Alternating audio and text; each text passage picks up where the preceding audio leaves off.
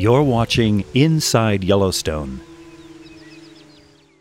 At the Grand Canyon of the Yellowstone, visitors are awed by the beauty of erosion. The Yellowstone River has carved a canyon 20 miles long, and it plunges over 2 waterfalls in the first mile. The north and south rim drives and trails offer overlooks, where you can see the stunningly bright yellow colors of the canyon walls, and glimpse the Green River below. The canyon walls are a volcanic rhyolite rock that has been altered chemically by hydrothermal features. The normally gray rhyolite has been cooked, altering the colors with iron oxides, adding pinks and reds. Not only did the heat and chemical action cause the brilliant coloration, but it also softened the rocks, weakening them, which allows the river to carve the canyon more easily.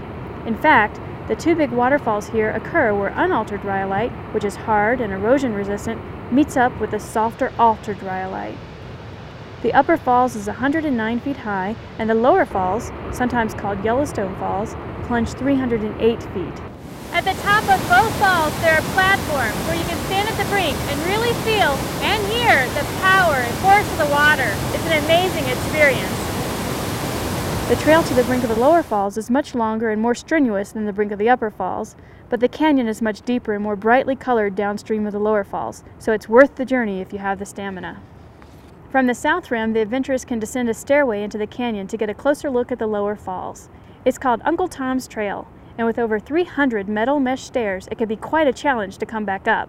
But at least today's visitors have a staircase rather than ropes and ladders, like Uncle Tom Richardson's original trek. For easy viewing of the lower falls, try Lookout Point on the north rim or Artist Point on the south rim. No matter how you view the canyon, from the scenic overlooks or trails, be sure to watch your footing. The altered rhyolite rock is quite soft and crumbly, and has caused those who venture too close to the edge of the canyon to slide in. The canyon averages 1,000 feet deep. It is dangerous and unlawful to leave the trails, go beyond rock barriers and walls, or climb in the canyon.